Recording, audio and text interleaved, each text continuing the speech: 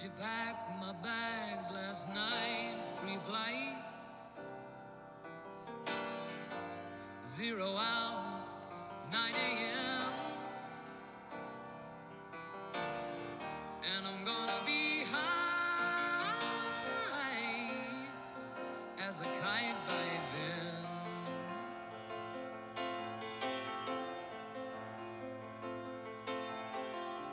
I miss the earth so much, I miss my wife.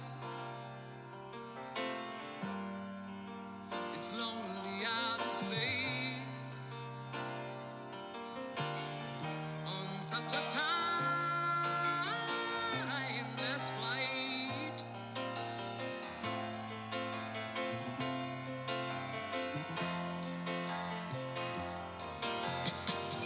And I think it's gonna be a long, long time till touchdown brings me round again to find I'm not the man they think I am at home. Oh no, no, no, I'm a rocket man,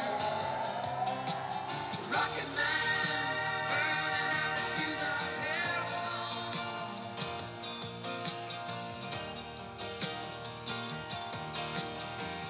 And I think it's gonna be a long, long time till touchdown brings me round again to find I'm not the man they think I am at home. Oh no, no, no, I'm a rocket man, burning out his fuse out here alone.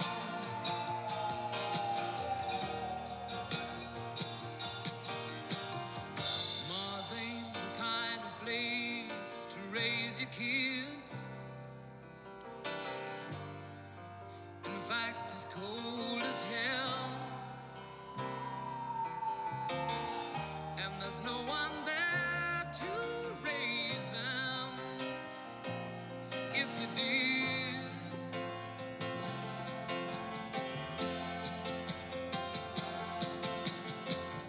And all the science I don't understand. It's just my job 5 days a week. A rocket man,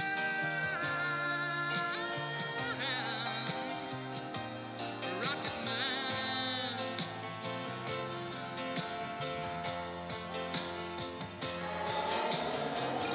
And I think it's gonna be a long, long time till touchdown brings me round again to find I'm not the man they think I am at home. Oh no, no, no, I'm a rocket man, rocket man, burning out his fuse out here alone.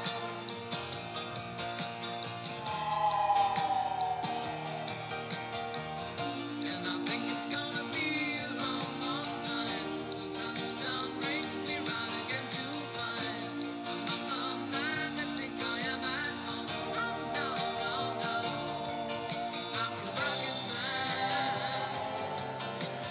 burning out his fuse out here alone. And I think it's gonna be a long, long time. And I think it's gonna be a long, long time. And I think it's gonna be a long, long time.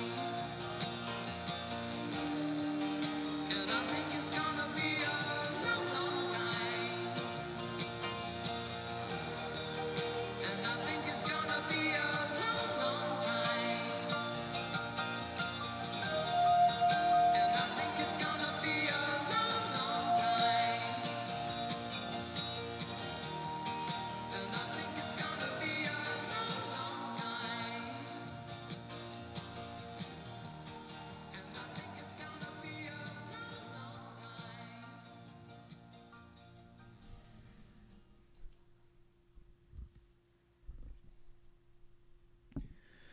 All right. All right. My name is Don Johnson. This is episode 3 of the podcast For All Time. It is Monday, January 3rd at 12:46 p.m., and I am reading this to you right now. It's from what used to be called the Fort Myers News Press is now the News Press, serving Cape Coral, North Fort Myers, Lehigh, Estero, and Bonita, although I would also say that includes like Naples, North Naples anyway. Noah's Ark-like rescue aims to preserve Florida's corals. And there's an inset picture below. That's the cover story. SeaWorld coral biologist Aaron Gavin feeds krill to coral at the Florida Coral Rescue Center in Orlando on December 7th. Center's scientists work to safeguard genetics. This is by Kimberly Miller of the Palm Beach Post. It's part of the USA Today network. The news press is as a Gannett paper. In a drab Orlando industrial park behind a string of car dealerships, a Noah's Ark-like structure is underway to safeguard Florida's coral from annihilation. Under the doting care of scientists at the Florida Coral Rescue Center are 683 colonies chiseled out of harm's way ahead of a racing scourge of stony coral tissue loss disease.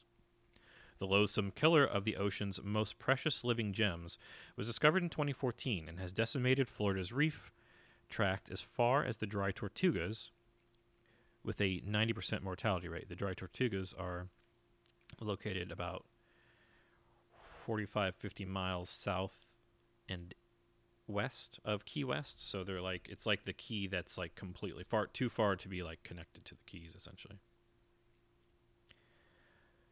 The Coral Center, located in a back bay of the Orangewood Business Park, accepted its first coral refugees in March 2020 with a goal to protect the reef builder's genetic diversity.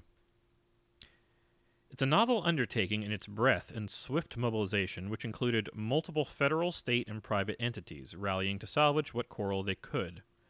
This was a case study in crisis response that moved very quickly, said Florida Fish and Wildlife Conservation Commission South Region Director Thomas Reinert. It was an amazing collaborative effort. Quote, about 30% of the corals rescued are housed at the center in Orlando, with 25 other aquariums, zoos, and universities from Nashville to New Hampshire caring for smaller collections. 4 SeaWorld Orlando biologists care for the 18 species of coral at the center, awash in an ultraviolet light that casts a sci-fi blue hue throughout the bay. They hand-fed droppers of krill to the hungry coral, provide snacks of oyster eggs, and monitor the water chemistry, plumbing, and temperature of its 16,300-gallon tanks. No, the temperature of its 16 300-gallon tanks. 2 additional tanks are 100 gallons each. We knew that this is all groundbreaking work, said SeaWorld coralologist Aaron Gavin, noting that some of the coral species hadn't been held in captivity before and are not common in hobbyist aquariums. I might do something today that's never been done before, and that's very exciting, he said. There's also a level of stress involved, considering they are shepherding the genetic bank of the Florida Reef Tract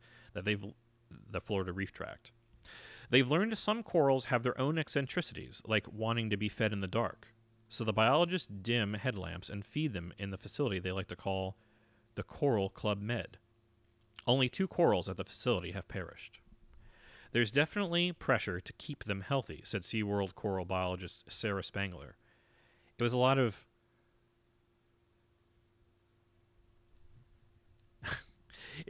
babying them in the beginning, she said. The center's corals include star, flower, cactus, and 4 species of brain coral, all stony corals with limestone skeletons that are the building blocks for reefs. Wildlife officials created a Florida coral rescue team in the summer of 2018, realizing they need to remove healthy corals before they were infected by the advancing line of tissue loss disease. The plan included collecting and caring for 22 species of coral in the hopes of restoring the Florida Reef Tract in the future. The Association of Zoos and Aquariums helps oversee the project, which includes the FWC and NOAA Fisheries, SeaWorld, and the Disney Conservation Fund, and the Fish and Wildlife Foundation of Florida. It was a lucky coincidence that a bay used by a private coral company came available at the industrial park, complete with equipment that the foundation purchased with donated money. Wow. The element of anonymity There's no sign of heralding the Florida Coral Rescue Center helps to protect the investment. The center is also not open to the public, so there's no need to advertise. It took about 4 months to get the facility ready to start accepting corals in the spring of 2020, said Andrew Walker, president and CEO of the Fish and Wildlife Foundation. Walker called the project daring and unprecedented. Globally, I believe the era of completely self-sustaining coral reefs is largely over, particularly with climate change and coral bleaching occurring increasingly and frequently, as well as local problems of salation, direct reef damage, pollution, and other stresses, Walker said. Each coral at the rescue center sits on its own terracotta tile. Some are growing so fast that they're overwhelmed their original tiles and are getting new ones. Justin Zimmerman, aquarium supervisor for SeaWorld Orlando, said that the growth spurts were unprecedented, but they don't know if the corals are just thriving or if the pampered in the pampered environment, or would grow similarly in the wild if stony coral tissue loss disease wasn't so prevalent. Scientists are still trying to determine the cause of the disease, which spread quickly following its initial identification in 2014 at Virginia Key near Miami. By the summer of 2016, it had reached Palm Beach County and was well past Key West in 2019. Corals throughout the Caribbean are also suffering from the plague. This summer, the center hopes to get the corals to spawn, a tricky endeavor that includes mimicking the amount of light they would get naturally in the Keys as the seasons change. Once the disease goes through, they're going to need a lot of baby coral, Zimmerman said. Kimberly Miller is a veteran journalist for the Palm Beach Post, part of the USA Today network of Florida. She covers weather, climate, and the environment. I would say, as someone who used to dive in the Keys as a young person, that the corals even then were looking sort of like a skeleton of what used to exist. And I haven't been down there in a while, underwater, looking around.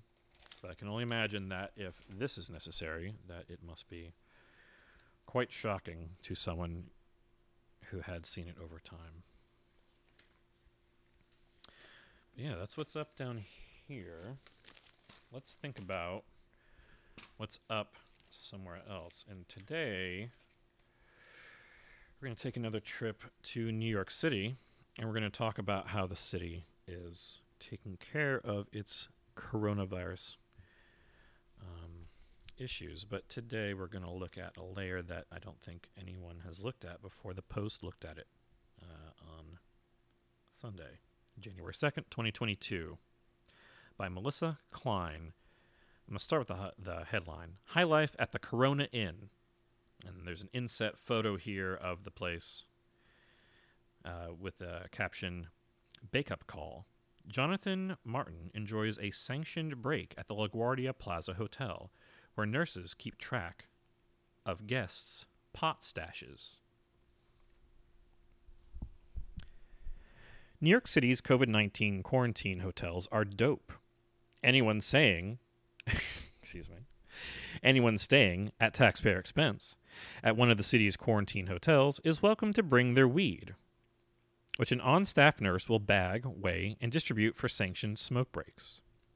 The lodgings are meant to give New Yorkers a place to recuperate from the coronavirus without sickening family or roommates, or to stay safe from infection. The city launched the program with the start of the pandemic in 2020 to help stop the spread of the virus. When the Post visited the LaGuardia Plaza Hotel in East Elmhurst, Queens on Thursday, one guest was just outside the entrance puffing on a bong as staff kept an eye on him from the lobby. Jonathan Martin, 21, who held the orange traffic cone-shaped bong, said he was asked whether he had any pot when he arrived at the hotel on Christmas Day. He said staff put his stash in a plastic bag and took it from him, handing it back to smoke during 3 designated 15-minute outdoor breaks in the day. They allow you to bring your marijuana to quarantine with you, but they don't let you bring alcohol, said Martin, a coffee shop manager who is from Astoria and was staying in the hotel as to not infect his roommates. He said a staffer scrutinized his bottle of pomegranate juice to make sure it was sealed and didn't contain booze. Martin said he was grateful he could still smoke. It's nice to relax when I'm stuck in a room by myself for 5 days, he said. The East Elmhurst Hotel is run by the city's Test and Trace Corps, part of the public NYC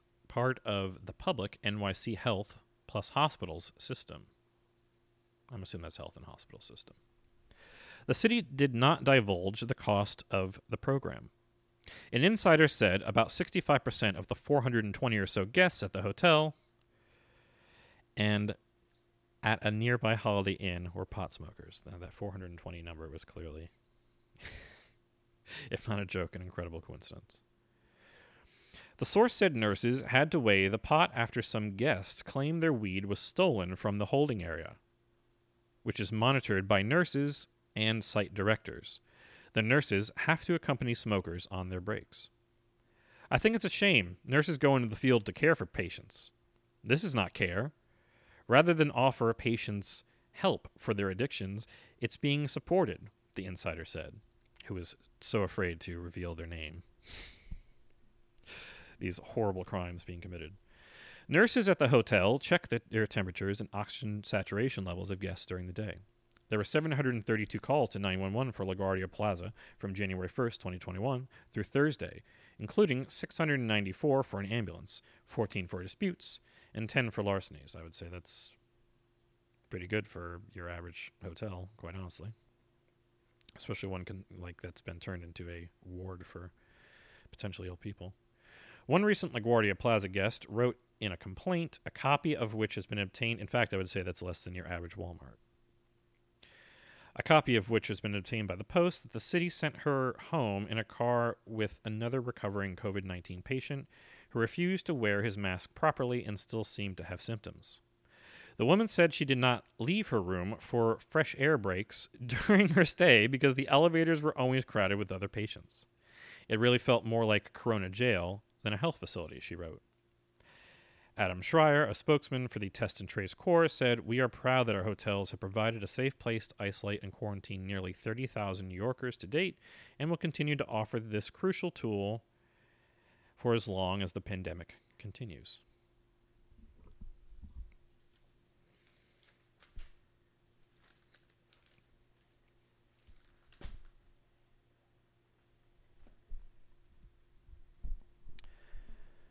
Psychic friends call on New Year. This is just on the opposing page, Sunday's Post. Big Apple soothsayers gave the skinny on 2022 to the Post Dean Balsamini, who challenged the talented tellers to reveal the future on issues of critical importance to our insatiable readership, like UFOs and the Jets. Post. UFOs, when will they land and what will the aliens look like? And, and when will they want to eat us? Highbridge, Bronx, Clairvoyant, Yolanda, Shoshana. UFOs will land in Times Square in November, around the Thanksgiving. The UFOs will resemble a Krispy Kreme donut. The invaders aren't going to eat us, but do plan to pig out for some family style at Carmine's. Post. Inflation. By year's end, which of these items will be the most expensive? A bagel with lox? A 12-ounce bottle of maple syrup? A 2022 Chevrolet Spark? Shoshana says, a bagel and lox at a luxury hotel will give that Spark a run for its money, but you will still need to bank a few more bucks for the wheels. Post. Will Natalie Wood's murder be solved? Soho Clairvoyant, Elaine Nicholas, 73. They couldn't find out the first or third or fifth year. They're not going to find out now. Post. Which New York sports team will have the best season this year? Shoshana. The Mets will be the toast of the town with 92 wins, but things will fall apart in the playoffs. The Jets will stay pathetic, but win 6 games. It's a start. Post. Will the feds find a hidden fortune belonging to Ghislaine Maxwell? West Village astrologer Karen Thorne, 76. Yes! The money will be found stashed in vaults under Gucci's in Rome. Post. What's in store for former President Donald Trump? Shoshana. He will make a big announcement in March. He's on a new vegan diet and is coming out with a new vegan cookbook.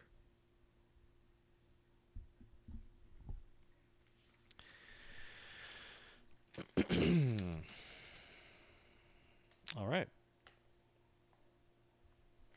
All right. One more thing out of New York City, and then we'll move on. Eric's on-the-job training. I'll just read the inset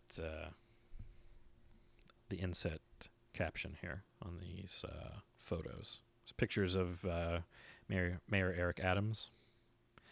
Mayor Adams, during taking the J train to work on his first day as mayor on Saturday, personally phoned 911 to report a brawl above, it's two guys fighting, in Bushwick, and chatted with a man lying on a seat on the subway car below. By Julia Marsh and Melissa Klein. Same day, same post. Mayor Adams hit the ground running on Saturday in his first day in office, encountering firsthand Gotham's plague of crime and homelessness and placing a call to 911 himself after he witnessed an assault. Adams began his day with an early and action-packed subway ride to City Hall from Brooklyn, surrounded by reporters, but no visible security detail.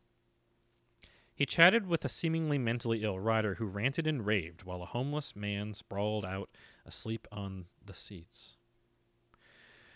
When I talk about the homelessness problem in the transit system, it's not a theoretical problem. I'm seeing it, he said. Before His Honor was even able to board the J train from the Kosciuszko Street station in Bushwick, Adams, a former cop, spotted trouble. 3 men squabbling with one another on the street below. Once a transit cop, always a transit cop, Adams said, as he kept an eye on the men. When punches were thrown, he knew what to do. Here we go. I knew it was only a matter of time.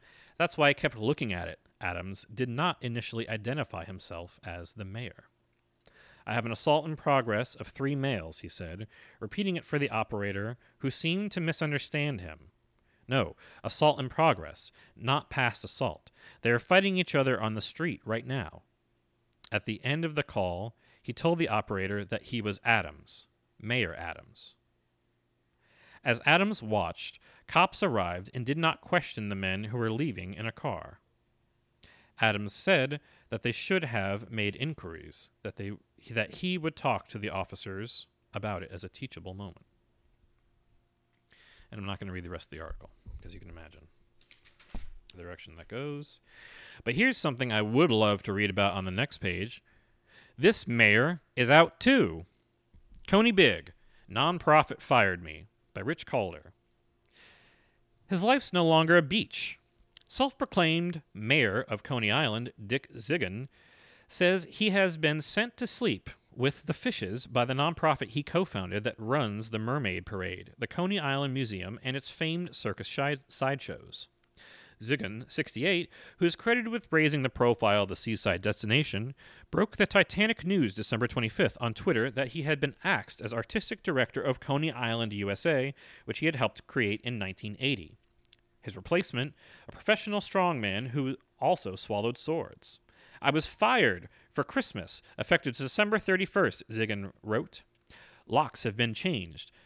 Might have more to say next week. For more than 4 decades, Zigan battled developers, lobbied City Hall to revive the Brooklyn Amusement District, and banged a bass drum at the head of the annual Mermaid Parade in a top hat, an antique wool bathing suit, and a sash with Mayor written on it. But he and the nonprofit, have been battling since last January when Zigan asserted that he, and not Coney Island, USA, owned the rights to the parade and the circus sideshow, according to the group's board of directors. Zigan earned $66,528 as artistic director in 2019, Coney Island, USA's most recent tax filing show. The board posted a rebuttal to Zigan last Monday, claiming he was technically fired and called his posting a shameless bid for sympathy. Though attempts were made to resolve the matter, Dick stuck to his claims, the statement said. The conflict of interest festered and hampered Coney Island, USA's operations. Ziggin in 2018 requested, in quotes, a transition to new leadership and supported hiring strongman/sword swallower Adam Realman Rinn as his replacement, the director said. Ziggin said his work in Coney Island is not done, hinting he may be involved, in quotes, in a planned expansion of Luna Park and a reality TV show. I am fired, so I need a job, he told the Post. But I'll always be the permanently unelected mayor of Coney Island. I will continue to dress the way I dress and behave the way I behave.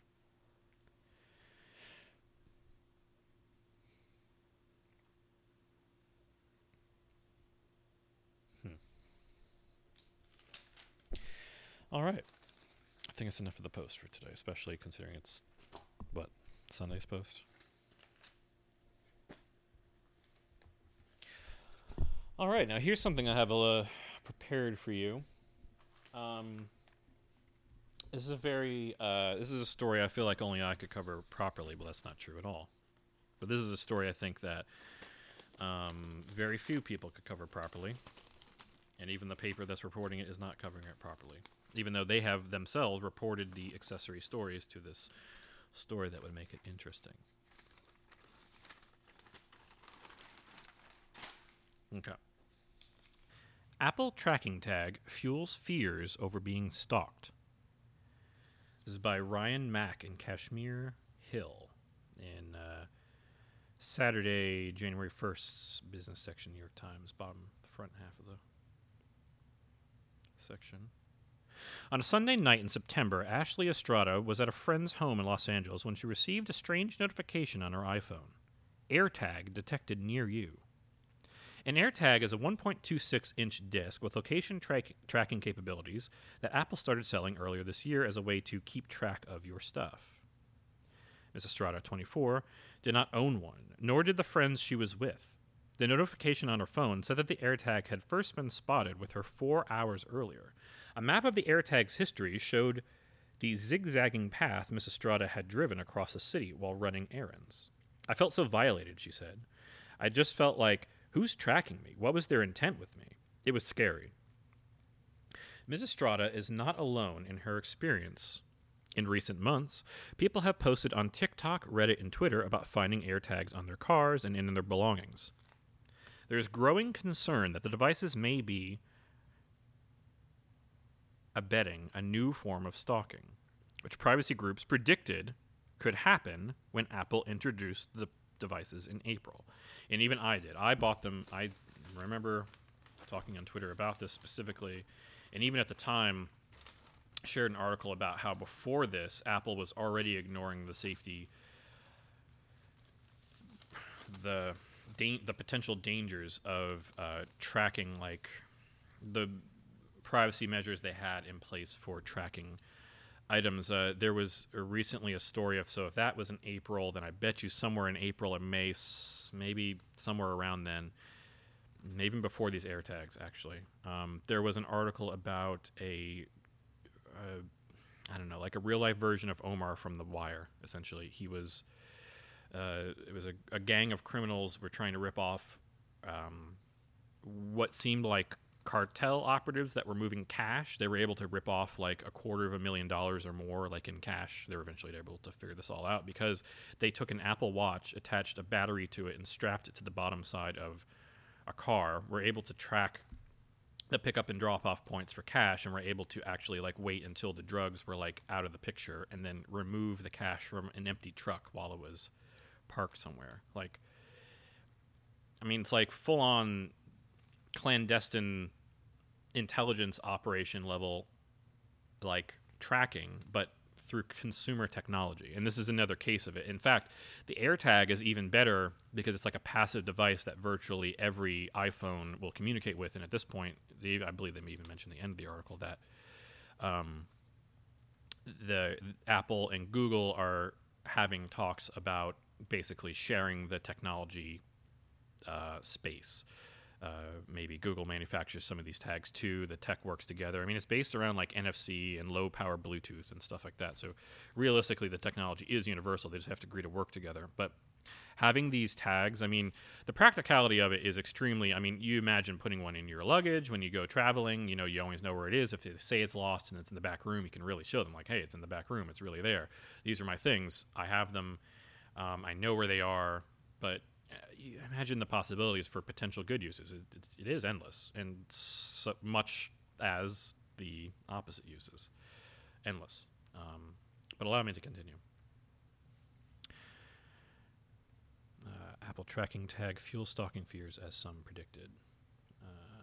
Okay. The New York Times spoke with 7 women who believe they were tracked with AirTags, including a 17-year-old whose mother surreptitiously placed one on her car to stay apprised of her whereabouts. Some authorities have begun to take a closer look at the threat posed by AirTags. The West Seneca Police Department in New York recently warned its community of the tracking potential of the devices after an AirTag was found on a car bumper. Apple complied with a subpoena for information about the AirTag in the case, which may lead to charges, the West Seneca Police said. And in Canada, a local police department said that it had investigated 5 episodes of thieves placing AirTags on high-end vehicles, quote, high-end vehicles, so they could later locate and steal them. That's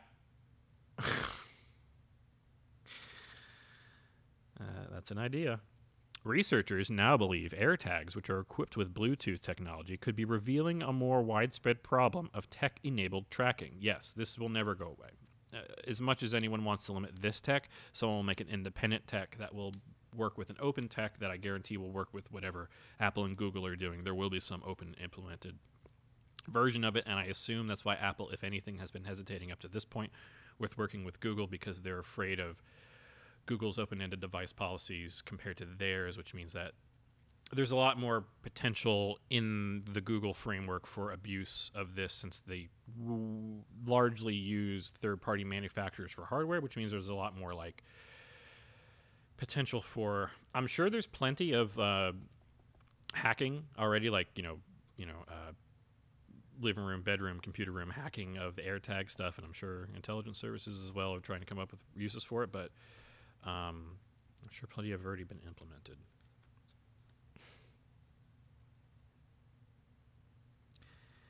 In Canada, a local police department said it had investigated 5 episodes of thieves using AirTags in high-placed vehicles. Researchers now believe AirTags, which are equipped with Bluetooth technology, could be revealing a more widespread problem of tech-enabled tracking. They emit a digital signal that can be detected by devices running Apple's mobile operating system. Those devices report on where an AirTag has last been seen. Unlike similar tracking products from competitors, such as Tile, Apple added features to prevent abuse. Debatable, including notifications like the ones Mrs. Strada received and automatic beeping. The plans to release a feature to prevent the tracking of people next year. The Tile plans to release a feature preventing the tracking of people next year. Yeah, but at this point, Apple is just trying to take over the Tile marketplace, and they will, using their manufacturing. If these products remain legal, Tile will basically disappear at some point, or they'll be the Google solution, the product. They'll buy this company and then use them. That would be my guess as well. But AirTags present a uniquely harmful threat because the ubiquity of Apple's products allows for exact monitoring of people's movements, said Eva Galperin, a cybersecurity director at the Electronic Frontier Foundation who studies so-called stalkerware. Apple automatically turned every iOS device into part of the network that AirTags use to report location of an AirTag. It's true. Yes, your phone right now, if you have an Apple product, by default is already doing this. You don't even have to know. They don't even have to really tell you. The only way you'll even know, I believe, is if it's around for long enough. But if it's only there for a short amount of time, I don't think that it pings you. So, heads up on that fun, invisible information. The network that Apple has access to is larger and more powerful than that used by other trackers. It's more powerful for tracking and more dangerous for stalking. And the reason is because the technology in Apple phones is hardly consistent. As soon as they add something, they never take it away. So essentially, as soon as you hit like let's say the iPhone 8, maybe, whatever the first one to have AirTag like control access and being able to use them. I guarantee that phone is on the network. So there you go. I mean, it's the same thing as what's the Ring doorbell, Amazon's Wi-Fi shared Wi-Fi system. It's called like Sidewalk. It basically turns your Ring system into like open Wi-Fi for this very specific Amazon service called Sidewalk. It's totally. I mean, I don't. It's a weird thing to engage with. It's weird that we. I mean, this is the ultimate culmination of social media making us feel comfortable with using technology without someone looking over our shoulder or being okay with it anyway. Now we're literally inventing products to track people, and we're like, I don't know, is it okay if like Google is watching me stick this, or Apple is watching me stick this tracker to my wife's car so I can find out where she's going during lunch? Like, unbelievable, but completely believable.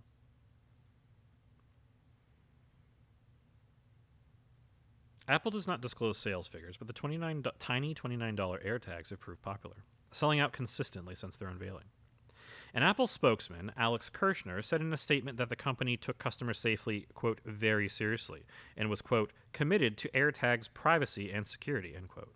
He said that the small devices had features that inform users if an unknown AirTag might be with them, that deter bad actors from using an AirTag for nefarious purposes. I don't know if anything has truly deterred a bad actor from accomplishing their task if they truly wanted to complete their bad action. But I digress. If users ever feel their safety is at risk, they are encouraged to contact local law enforcement, who can work with Apple to provide any available information about the unknown AirTag, Mr. Kirshner said. Police could ask Apple to provide the information about the owner of the AirTag, personally identifying the culprit, but some of the people who spoke to the Times were unable to find the associated AirTags they were notified of, and said the police did not always take the reports of the notifications on their phones seriously. After a Friday night out with her boyfriend this month, Erica Torres, a graduate music student in New Orleans, was notified by her iPhone that an unknown accessory had been detected near her over a 2-hour period, moving with her from a bar to her home. She called the police and called Apple, but she never found an AirTag. An Apple representative told her other devices could set off the alert, including AirPods. When Ms. Torres posted a video about her experience to YouTube, a dozen people commented about it happening to them. The number of reports makes me think there must be some sort of glitch that is causing all these people to experience this, Ms. Torres said. I hope they're not all being stalked. They are. Ms. Estrada, who got the notification in Los Angeles, eventually found the quarter-sized tracker lodged in a space behind the license plate of her 2020 Dodge Charger. She posted a video of her deal on TikTok, and it went viral. Apple probably released this product with the intent to do good, but this shows that the technology can be used for good and bad purposes, Ms. Estrada said. Continuing, Ms. Estrada said that she was told by a Los Angeles police dispatcher that her situation was a non-emergency, and that if she wanted to file a report, she would have to bring the device with her to the station in the morning. She did not want to wait and disposed of it after taking several photographs. A spokesperson for the Los Angeles police told the Times that the department had not heard of cases in which an AirTag had been used to track a person or a vehicle. They apparently don't read the newspaper or anything. But Ms. Estrada said that after she posted her TikTok video, an Apple employee acting on their own contacted her. The employee was able to connect the AirTag to a woman whose address was in central Los Angeles. Another woman was notified by her iPhone that she was being tracked by an unknown accessory after leaving her gym in November. When she got home, she called the police.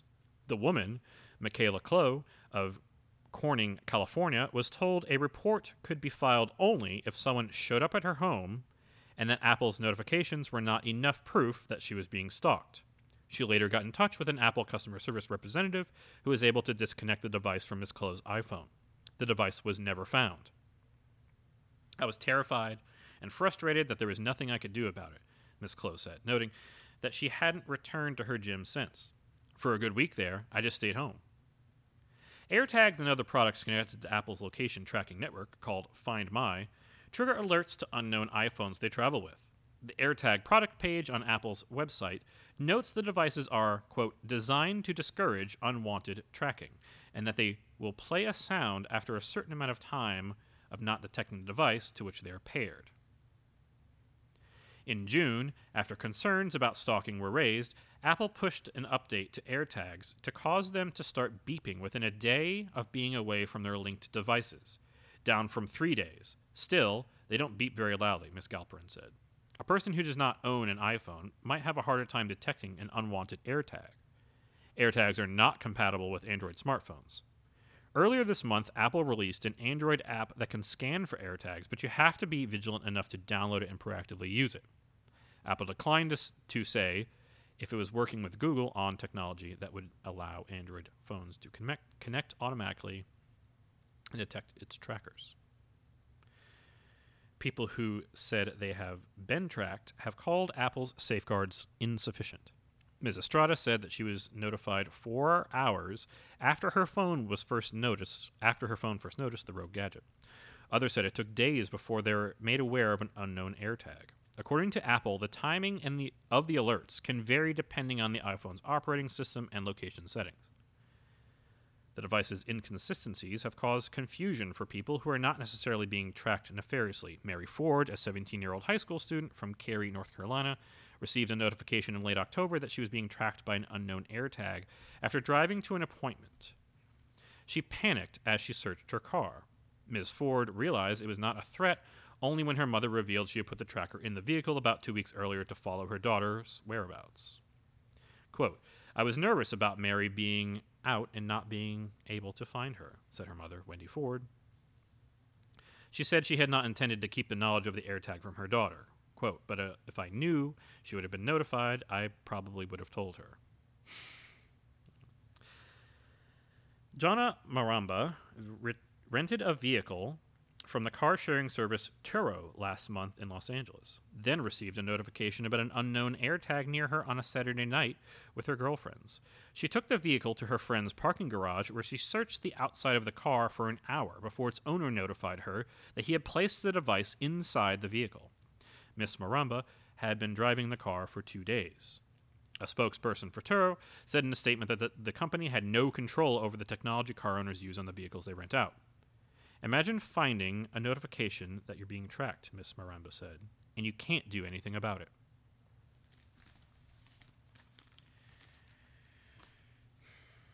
Well, consider this a notification that you're being tracked and you can't do anything about it. It's okay. It's, probably okay, right? It's probably okay. Don't worry about it too much.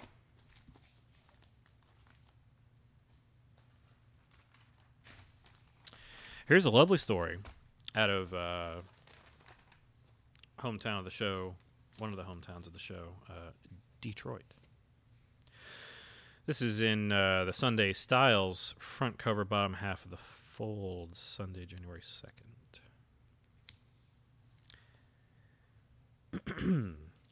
Lose yourself in Mom's Spaghetti. Rapper to restaurateur, Eminem opened a place in Detroit. We checked it out. By Luke Vinke. Detroit. On September 27th, a strange 30-second film appeared on Eminem's YouTube channel. Not a music video teaser or the first new verses of a new rap single, but a quick-moving advertisement. In the video, cartons brimming with marinara sauce spin hypnotically on checkered tablecloths. A voiceover rattles off vaguely Italian dishes, spaghetti and meatballs, and a sketty sandwich. A scoop of pasta squeezed between 2 pieces of buttery white bread. Eminem, dressed in a thin gold chain and an eggplant-covered flight jacket, holds up what the viewer can only assume are 2 middle fingers, their message censored by twin takeout containers bearing the phrase, Mom's Spaghetti. Eminem, the man who brought white working-class angst to the top of the charts, was opening a restaurant. 2 days later, the rapper, born Marshall Mathers, surprised fans at the grand opening in downtown Detroit, where he served heaping ladlefuls of pasta to a queue of customers that had snarked around the block. A photo of Eminem standing behind the order window, flipping the bird, of course, was quickly shot to the top of Reddit's front page. Mom's Spaghetti is named for the famed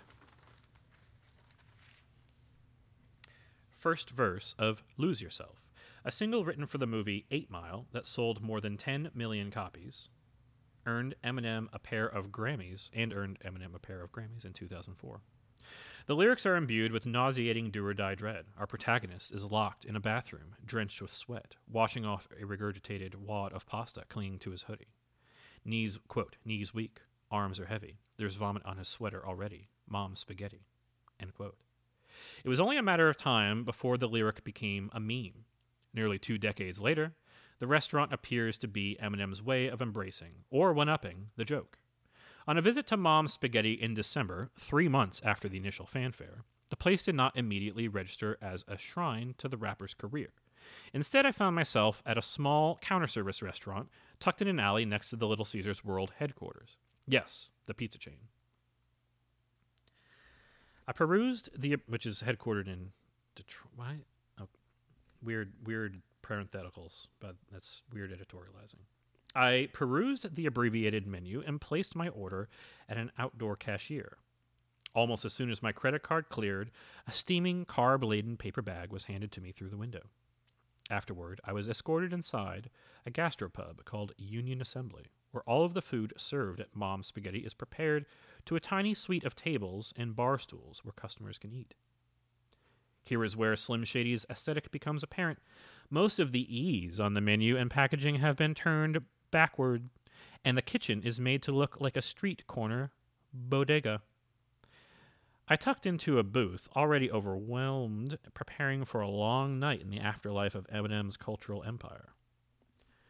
Kurt Cataldo, 54, is the owner, with Ann Stevenson of Union Joints, who operates several restaurants around Detroit, including this one. He described Mom's Spaghetti as a, quote, true joint venture, end quote, between his business and Eminem. The restaurant first appeared as a pop-up shop in 2017 and has been a fixture at the rapper's various festival performances since. During the pandemic, Union Joints and Eminem's Shady Records delivered the pasta to frontline medical workers. Mr. Cataldo said the restaurant's busiest periods were post-game and pre-game, quote, when the staff harvests customers from the foot traffic pouring through Detroit's pro sports district.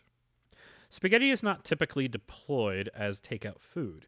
Noodles can take a while to cook, but Mr. Cataldo's staff makes all the pasta a day ahead, then reheats the product in a pair of woks. He believes the method blesses the spaghetti with a delectable down-home texture. Today's spaghetti is better tomorrow, Mr. Cataldo said. I'd ordered the spaghetti and meatballs, which were served in an oyster pail and covered with a snowy dusting of Parmesan, as well as a sketty sandwich. This is not Italian cooking, nor does it try to be. Instead, it might be best described as, well, downright motherly. The greasy slop of the pasta, the sugary tang of the red sauce. It's the spaghetti that emerges from your pantry on the last night before a grocery trip. Mr.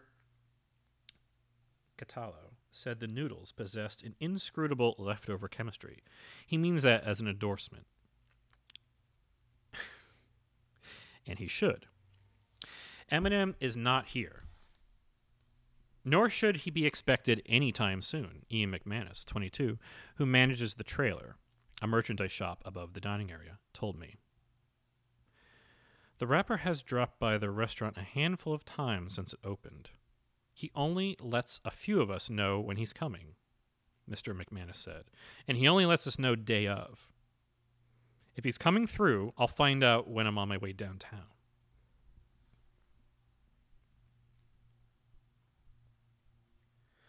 A smattering of Eminem-themed pint glasses, T-shirts, and sneakers filled the room, but the real pièce de résistance was at the back. The Robin costume from the music video for Without Me, encased in glass. The sound was the soundtrack to the year I turned 10. Seeing a relic of it up close felt like being in the Louvre. Eminem has been famous and will remain famous for a long time, but it has also been 8 years since his last number one hit. Perhaps that's why he's preserved himself in a mini museum. The rapper is entering that vexing post-prime era that inevitably haunts down every enormously successful person. How should Eminem structure his third and fourth acts? Ideally with some humor and some grace. If Paul Newman could sell salad dressing and enjoy his golden years, maybe Marshall Mathers could do the same with spaghetti. After all, the Eminem brand is still strong, even now. Misty Jessie, 49, and her 15-year-old son, Romeo Jessie, were dining at Mom's Spaghetti that December night. Told me they grew up with Eminem, which sounds confusing, but is honestly quite plausible if you do the math. I saw him live at the old Detroit Tigers Stadium, said Miss Jessie, who had made the trip to the restaurant from the Dearborn Heights suburbs so that Romeo could shop for some Eminem gear. It's crazy how it all circles back around. Romeo said she was surprised that he was one of the first people I started listening to, adding, she is happy that we could bond over his music and sing along to it in the car. The Jessies are locals, which makes them outliers here. Almost everyone else inside the restaurant, save for the employees, was visiting Detroit for business, pleasure, or a combination of both. A trio of auditors from Atlanta crowded around a table glazed with spaghetti sauce. They were only in town for a few days, and they'd arrived at Mom's Spaghetti out of passive curiosity. The same gravitational force that pulls New York City sightseers into the Times Square Madame Tussauds. Interesting comparison. Morgan Martin, 28, said that Eminem's 2010 album Recovery got stuck in her car's CD player when she was in high school. For 10 years, she exclusively listened to that record as she drove around Georgia. Her friends claim that the experience endowed her with the ability to rap with a near-perfect Eminem cadence. I've since gotten a new car that connects to Bluetooth, Ms. Martin said, so now I'm learning more of his work. For her, Mom's Spaghetti was a destination. When I learned we were coming to Detroit, I knew where we were going, she said. Well, she really said, as I knew what we were eating, but... Her friend and dinner date, Kaylin Hemme, 27, was not apprised of that plan. I didn't know this was Eminem's restaurant, she said from across the table. I just saw that they had vegan meatballs. John Ferran, a 32-year-old service engineer from Orlando, had dined at a high-end Italian restaurant the previous night. The experience, he said, paled in comparison to what Mom's Spaghetti had to offer. Their sauce was like a soup, Mr. Ferran said. Plus, they didn't give you bread. He then gestured toward the caramelized chunk of starch half submerged in the noodles. It made the whole trip for us, pretty much, he said. Otherwise, I wouldn't have had anything to look forward to. No offense to Detroit, Mr. Ferran said. Great city. Mr. Cataldo, the restaurant operator, said Mom's Spaghetti was planning on expanding its menu. Soon there will be bolognese sauce from a recipe Mr. Mathers has taste tested. I imagine the rapper, whose career once defined by rage and controversy, letting a meat sauce linger on his palate for a moment before giving it his stamp of approval. Could Eminem become a latter-day Jimmy Buffett, bringing Mom's Spaghetti to tourist districts around the country? He declined to be interviewed for this article, so I can't say for sure. But I can tell you, with certainty, that on a cold night in Detroit, after scarfing down a pound of pasta, I felt changed. Knees weak, arms heavy.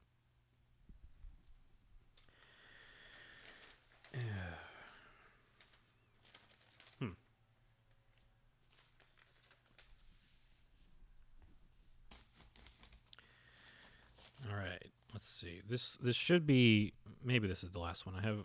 Well, we'll see. Cannabis claims collide with reality. Marijuana marketers have high hopes for products, even if the science doesn't agree. By Valeria Safronova. The Fit gummies look like standard marijuana edibles, orange squares and with a sugar coat, sold in packaging that's a cross between the bright colors of a bag of candy and the sterility of a bottle of pain relievers. These edibles, however, promise something different. They won't make you high, but they will help you diet.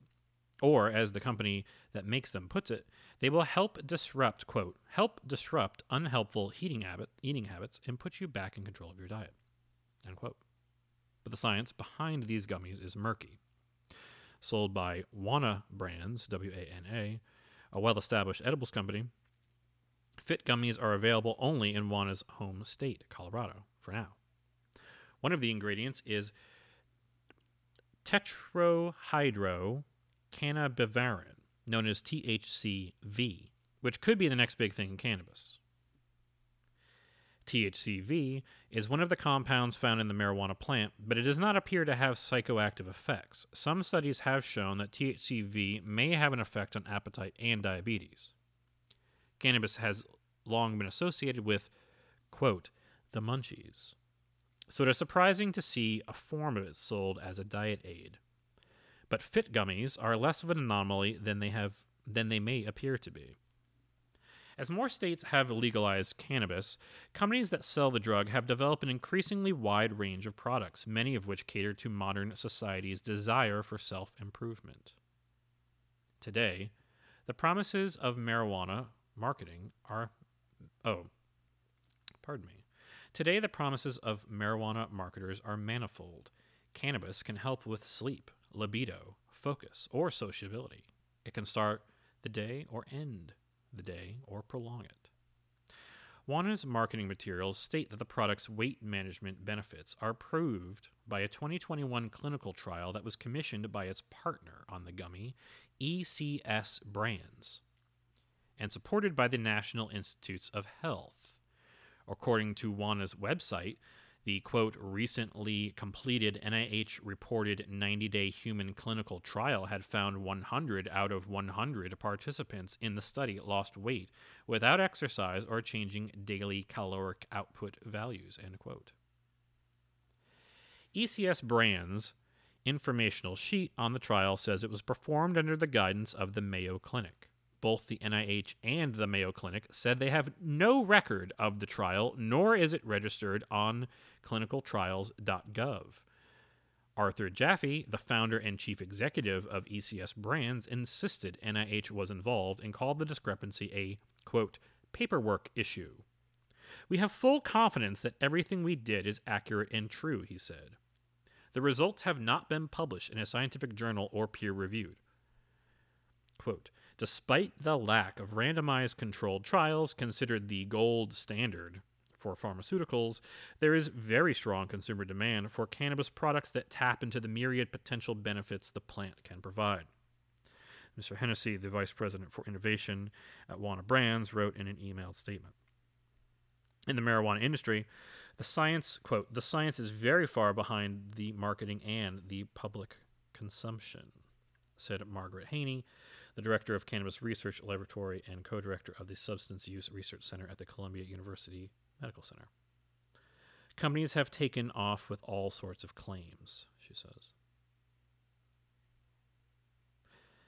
From old miss to new bliss. As the market for marijuana expands, 36 states have legalized medical sales of the drug, and 18 have done so for recreational sales. Companies are devising new ways to attract customers.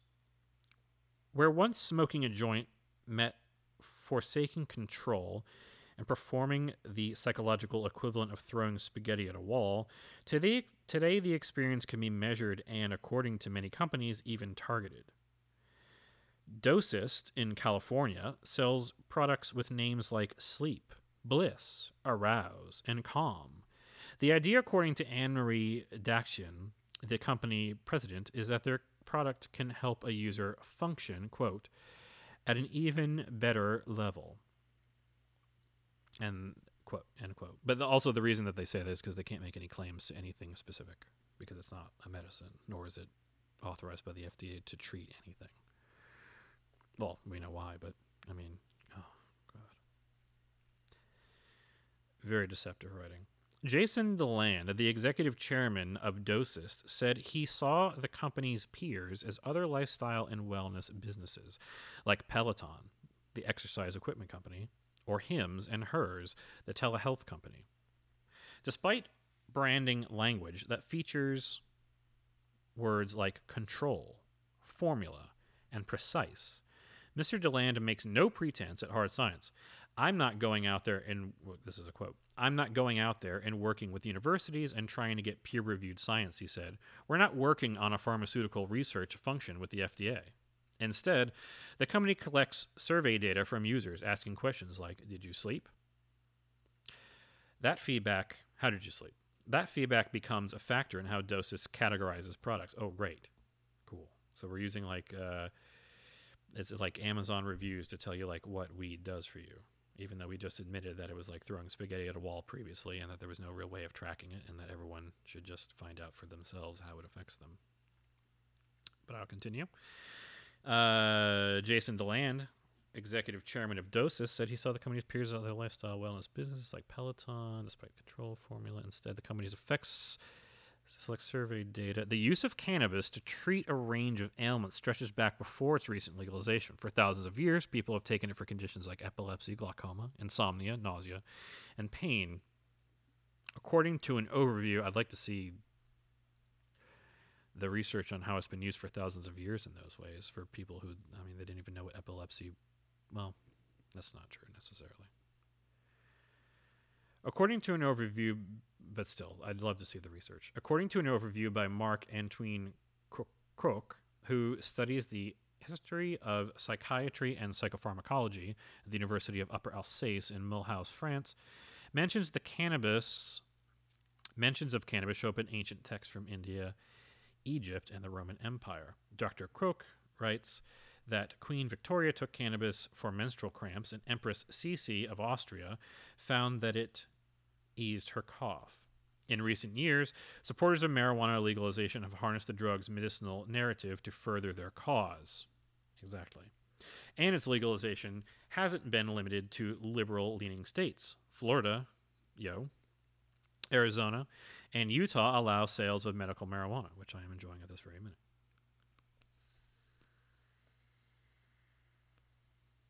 But despite being widely marketed as a medicine, cannabis has made few inroads with the Food and Drug Administration. Cannabis status as a federally illegal drug has made it difficult to test the plant's medical applications. The FDA has also said that consistency in quantity and dosing is a challenge with cannabis. The cannabis plant is made up from different compounds, including cannabinoids, of which at least 125 have been identified. One is tetrahydrocannabinol. Tetrahydrocannabinol, or THC, was discovered in the 1960s and is responsible for the psychoactive effects of marijuana. Another is cannabidiol, or CBD, a wellness industry darling that has been incorporated into food, drinks, dog treats, suppositories, and cosmetic products, and does virtually nothing compared to the real thing, but it does do maybe something. I tried it once before I got my card years ago, and psychosomatic at best was my personal opinion, but that was my personal opinion. So far, the FDA has approved only one drug that contains CBD, Epidiolex, a product that treats rare seizure disorders. I've read about that. Apparently, it does work. Naturally occurring THC has no approved use. That hasn't stopped companies that sell cannabis from promising that their products will reduce anxiety, depression, inflammation, pain, and insomnia, and in the case of CBD, all without getting the consumer high. But the research lags the promises. As a Schedule I drug, marijuana is seen by the Drug Enforcement Administration to have a high potential for abuse. The DEA categorizes drugs into 5 groups, depending on the drug's acceptable medical use and the drug's abuse or dependency potential. This is all in quotes. Marijuana is in a higher risk category than oxycodone, fentanyl, and Adderall. To study the drug, researchers have to obtain a Schedule I license from the DEA. Another challenge is sourcing. Before changes that come into effect in May, only one place could supply marijuana for federally approved experiments, the University of Mississippi, which is paid by the government to grow and store marijuana. Quote, "It's not what's being used by the consumer, it's government-grown cannabis that nobody uses," said Dr. Ariana Nelson, associate professor of anesthesiology and pain medicine at the University of California, Irvine. It doesn't accurately reflect the benefits or detriments of cannabis that's being used in states where it has been legalized. Dr. Nelson, who works at a state-funded university, said that it would be nearly impossible for her to get a cannabis study approved that wasn't epidemiological or safety focused because of liability concerns alone. Companies would have to spend, quote, companies would have to spend so much money to provide the FDA with everything they need, Dr. Heaney said. They don't seem to need to do that. They can jump in, say whatever they want, and make money hand over fist. Despite the lack of evidence of THC's and CBD's curative powers, customers have flocked to products containing the cannabinoids. The global cannabis market was valued at $22 billion in 2020, according to Mordor Intelligence, a research firm, and the creation location of the One Ring. Certainly, some portion of that market is made up of consumers who want to get high for fun. I would say that's probably most of them. But plenty of customers are also looking to solve medical ailments, sleep better, increase their libido, even out mood swings, or manage pain. Yeah, somewhat. Some may turn to cannabis because of its prohibitive costs of certain medications, a lack of access to those medications, or mistrust of the pharmaceutical industry, said Lucas Reichert, a historian of drugs and medicines at the School of Pharmacy at the University of Wisconsin-Madison and the editor of Cannabis Global Histories. I'll have to read that. They want to use what they perceive to be more natural or organic products that don't emanate from what they perceive to be the pharmaceutical industry or mainstream medicine, Dr. Reichert said. Though there are studies that show that cannabis can help with certain medical conditions, the science is limited. For example, cannabis is often marketed as an analgesic, with some companies claiming it can substitute for opioids, but its effectiveness in treating pain is uncertain. Quote, especially with more potent cannabis, there is evidence that with higher quantities of THC, patients actually experience their pain in a more dysphoric way, Dr. Nelson said. There's a dose-dependent effect. There's a sweet spot that lessens pain, but the THC can also heighten the experience of pain. The best way to describe that is as the pain levels aren't necessarily being reduced, but your way of thinking about the pain and processing it changes so that there is an X value there. It could go negative and reduce your pain, or it could go higher, increase your anxiety, increase your mental stress, thereby increasing the pain and ultimately creating the opposite of the situation that you want to create, which is, anyone who spent enough time around weed, medical marijuana, whatever you want to call it, knows exactly what I'm talking about. But that's part of it. One day, researchers and doctors hope the science will catch up to the demand and consumers will be able to purchase cannabis knowing exactly how much to consume and what effect it will have. As much as you can and as often as you can. Is there a future in which people will be able to buy cannabis products that target specific needs? Dr. Nelson said. Definitely. We should have it already. We would have it already if cannabis were rescheduled. You can quote me on that. I don't care if the feds come after me. It's ridiculous. The studies. Fit gummies from Wana Brands claim to target a type of receptor in the human body called CB1, which is part of the endocannabinoid system. The system was discovered in the early 1990s. Receptors in the network are influenced by cannabinoids, found both in the body and outside it, like THC and THCV. Overall, the system is evolved in emotional processing, sleep, pain control, and eating.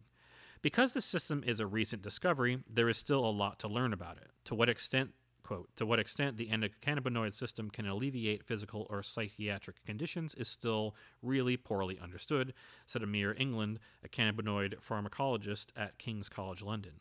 If you interfere with the endocannabinoid system, you might interfere with other systems. The cannabinoid THCV was discovered in 1970. Quote, THCV seems to be a neutral antagonist, said Roger Pertwee, one of the scientists who discovered THCV, the endocannabinoid system, and an emeritus professor at the Institute of Medical Sciences at the University of Aberdeen in Scotland. This means that the THCV blocks off the CB1 receptor and prevents other cannabinoids from binding to it, but does not switch off the receptor's own background activity. Dr. Pertwee said that there was evidence in animal experiments that blocking CB1 could be effective in reducing obesity and reducing appetite. But there has been little clinical testing of this theory. What's very important, and I'm not sure it's done well enough, is that there are clinical trials done with any particular product to access its benefits and its risks, and then you could say whether or not to allow it, Dr. Pertwee said. If you do experiments in mice and rats, that's one thing, but you need to do it with humans. This is not the first time a company has attempted to create weight management product by acting on the CV1 receptor. Rimonabant, a synthetic drug approved in Europe in 2006, was effective at causing weight loss and controlling blood glucose levels. It also led to side effects that included nausea, upper respiratory tract infection, depression, and suicidal ideation, and was taken off the market in 2008. Mr. Hennessy of Wana Brands said that Fit gummies did not cause the same side effects as Rimonabant. Wana and ECS brands provided the New York Times with a research paper to support their claims. The authors listed on it are Jason Hastings, the Chief Science Officer at ECS Brands, and Alex Buettner, a consultant who specializes in data, technology, and statistical analysis. Parenthetically, ECS Brands are provided Wana Brands with the cannabinoid concentrate that Wana Brands uses in the Fit gummy. Right. Okay. ECS Brands said that Melanie Montgomery and a company called Clinical Studies US performed the trial. All right, Melanie Montgomery. The NIH has no record of either. A person with a slightly different spelling of that name, Melanie Montgomery, with an O instead of the way that you would assume it's spelled, registered the Clinical Studies US website in 2016. The site says that the company has provided, quote, expertise to the Nobel Prize-winning team on intercellular hydration, end quote. The Times tried to reach Ms. Montgomery via phone and email to verify the information given by ECS. An unsigned email was returned by a person identifying themselves as Ms. Montgomery's assistant, and she said that we do not work with NIH, in quotes. That email also said that Ms. Montgomery had no affiliation with the Mayo Clinic. Asked to provide another example of work Clinical Trials US has done, the email sender wrote, "We do not own any of the studies that we perform, and so we do not have the rights to provide them to you." The experts interviewed for this article, including cannabis and pharmacology researchers and clinicians, spotted several red flags. For one, the paper claims that its study was sponsored by the National Institutes of Health, which the NIH denied. The paper makes no mention of ethical oversight and does not appear to have been approved by an institutional review board, a type of group that reviews clinical trials in order to protect the human research subjects. ECS Brands said in a phone call that the study was approved by a review board but would not provide additional details or confirm such information in writing. Experts also pointed out that the paper did not state whether the trial was where the trial was conducted or how subjects were recruited. And they said, the numbers seem too good to be true. In marketing materials, ECS Brands, we may remember this. In marketing materials, ECS Brands says that 100 out of 100 participants who took this product lost weight. I've seen very few studies where everything works 100% of the time, Dr. England said. Scientists in the cannabis field see plenty of potential for the plant, and for THCV in particular, but many medical and scientific experts say the marketing remains far ahead of the research, which means that companies are making promises about their products with little evidence. And Wana's Fit gummies are no different, according to experts consulted for this article. This is contorting science to make money, Dr. Haney said. If it works, do the right study and publish the data. Let your peers review the findings. There could be something really interesting there. But I'm not buying this story. And you can extend that very idea to virtually, I don't know.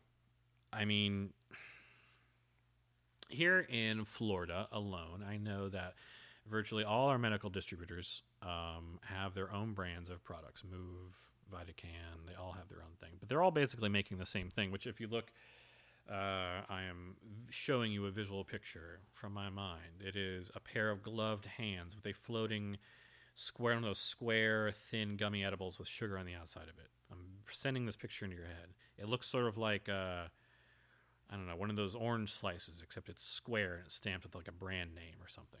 I mean, those things, that is the very basis of the edible world right now. And in my mind, as a regular marijuana consumer, a medical consumer, I would say that those do virtually nothing for anyone. I've never felt any effects from them at all, and those are the ones with THC, and those aren't even, I mean, they're not weak. But they're really not doing much for you at all. I remain largely unconvinced of almost any permanent effect that marijuana has through the edible dosage vector, or whatever they want to call it. I'm sure it has some effects. I know that that's the way that it is typically given to children with epilepsy, and I know that that is extremely effective in maintaining their situation. But this, I don't know. This is an example of, if you've ever been into a marijuana dispensary and you've seen the 15 different names that they have for everything, even sometimes like things will have, listen, there's indica and there's sativa and there's hybrids that are like, you know, both the plants kind of cloned together. But beyond that, in the broadest spectrum, all those strain names, in my opinion, in my many years of consuming those products, absolutely worthless. Means nothing. Even I would say indica and sativa means largely nothing. What they're doing to the plant to achieve higher THC content or whatever other side chemical content they want in those plants, or just for making sure that they grow properly at speed and the right conditions, etc. I think that's doing way more to the plant, and the focus of breeding for chemical concentrations other than THC, what side products they might have, side benefits, none of that's being looked into at all. I mean, realistically, the only way that the products are changing at all is the products' overall quality is rising. You're having more actually like properly cured cannabis showing up in your products, and I would say that the THC levels are rising. Other than that, and those two things basically are just, that's just competition issues. Neither of those are a desire to improve the quality of the product. It's just because the competition has become so vast now at this point. I mean, there's an entire world. There's an entire stock market based around investments solely in cannabis culture now. A culture that doesn't even really exist. It's much like Uber or Tesla in the way that their investments are made. You're investing in like the future of their company 10, 15, 20 years from now, or were at least with Uber, a year or so ago, when people were still wild about investing in that. But with Tesla, I mean, that's what this is. You're investing in the future of our product. You don't even know if it can be that. But what you're really doing is you're pouring money into the pockets of people who are now going to guide the destiny of that product to whatever they want, which means that at the end of the day, allowing this to exist, which is uncontrollable,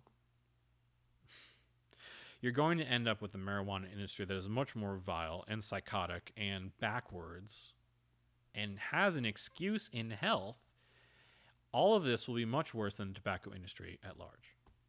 And I will say, by the time that the long-term health effects of inhalation of marijuana smoke and just, any kind of vapor in general, by the time that we see any research come from that with provable scientific evidence, will be too late to matter for the first wave of people that are consuming these products, for several waves of people that are consuming these products, and things will not change until that time. So the only thing to do is,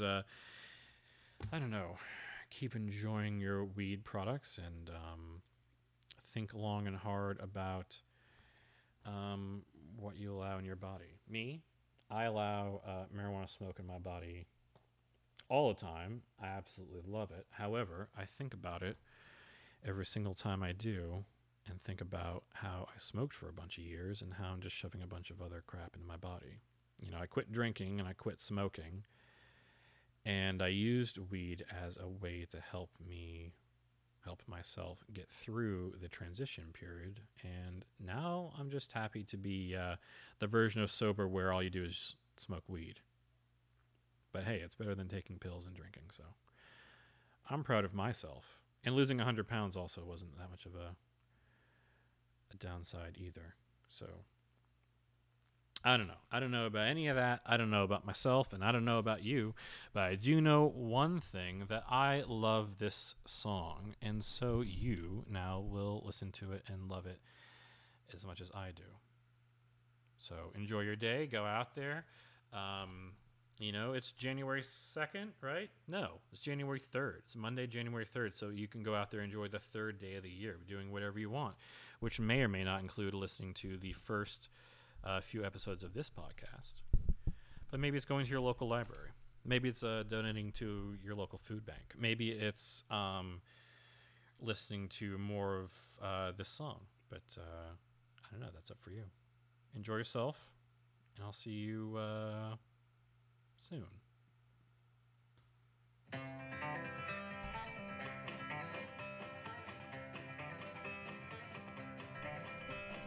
We got married in a fever, hotter than a pepper sprout. We've been talking about Jackson ever since the fire went out. I'm going to Jackson. I'm gonna mess around. Yeah, I'm going to Jackson. Look out, Jackson Town. Well, go on down to Jackson. Go ahead and wreck your hell. Go play your hand, you big talking man. Make a big fool of yourself. Yeah, go to Jackson. Go comb your hair. Honey, I'm gonna snowball Jackson. See if I can. When I breeze into that city, people gonna stoop and bow. All them women gonna make me teach them what they don't know how. I'm going to Jackson. You turn loose of my coat, 'cause I'm going to Jackson. Goodbye, that's all she wrote. Let them laugh at you in Jackson, and I'll be dancing on a pony cake. They'll lead you around town like a scalded hound with your tail tucked between your legs. Yeah, go to Jackson, you big talking man, and I'll be waiting in Jackson behind my J-Pan plan. Well, now we got married in a fever, hotter than a pepper sprout. We've been talking about Jackson ever since the fire went out. I'm going to Jackson, and that's a fact. Yeah, we're going to Jackson. Ain't never coming back. Well, we got married in a fever, hotter than a pepper sprout. Honey, we've been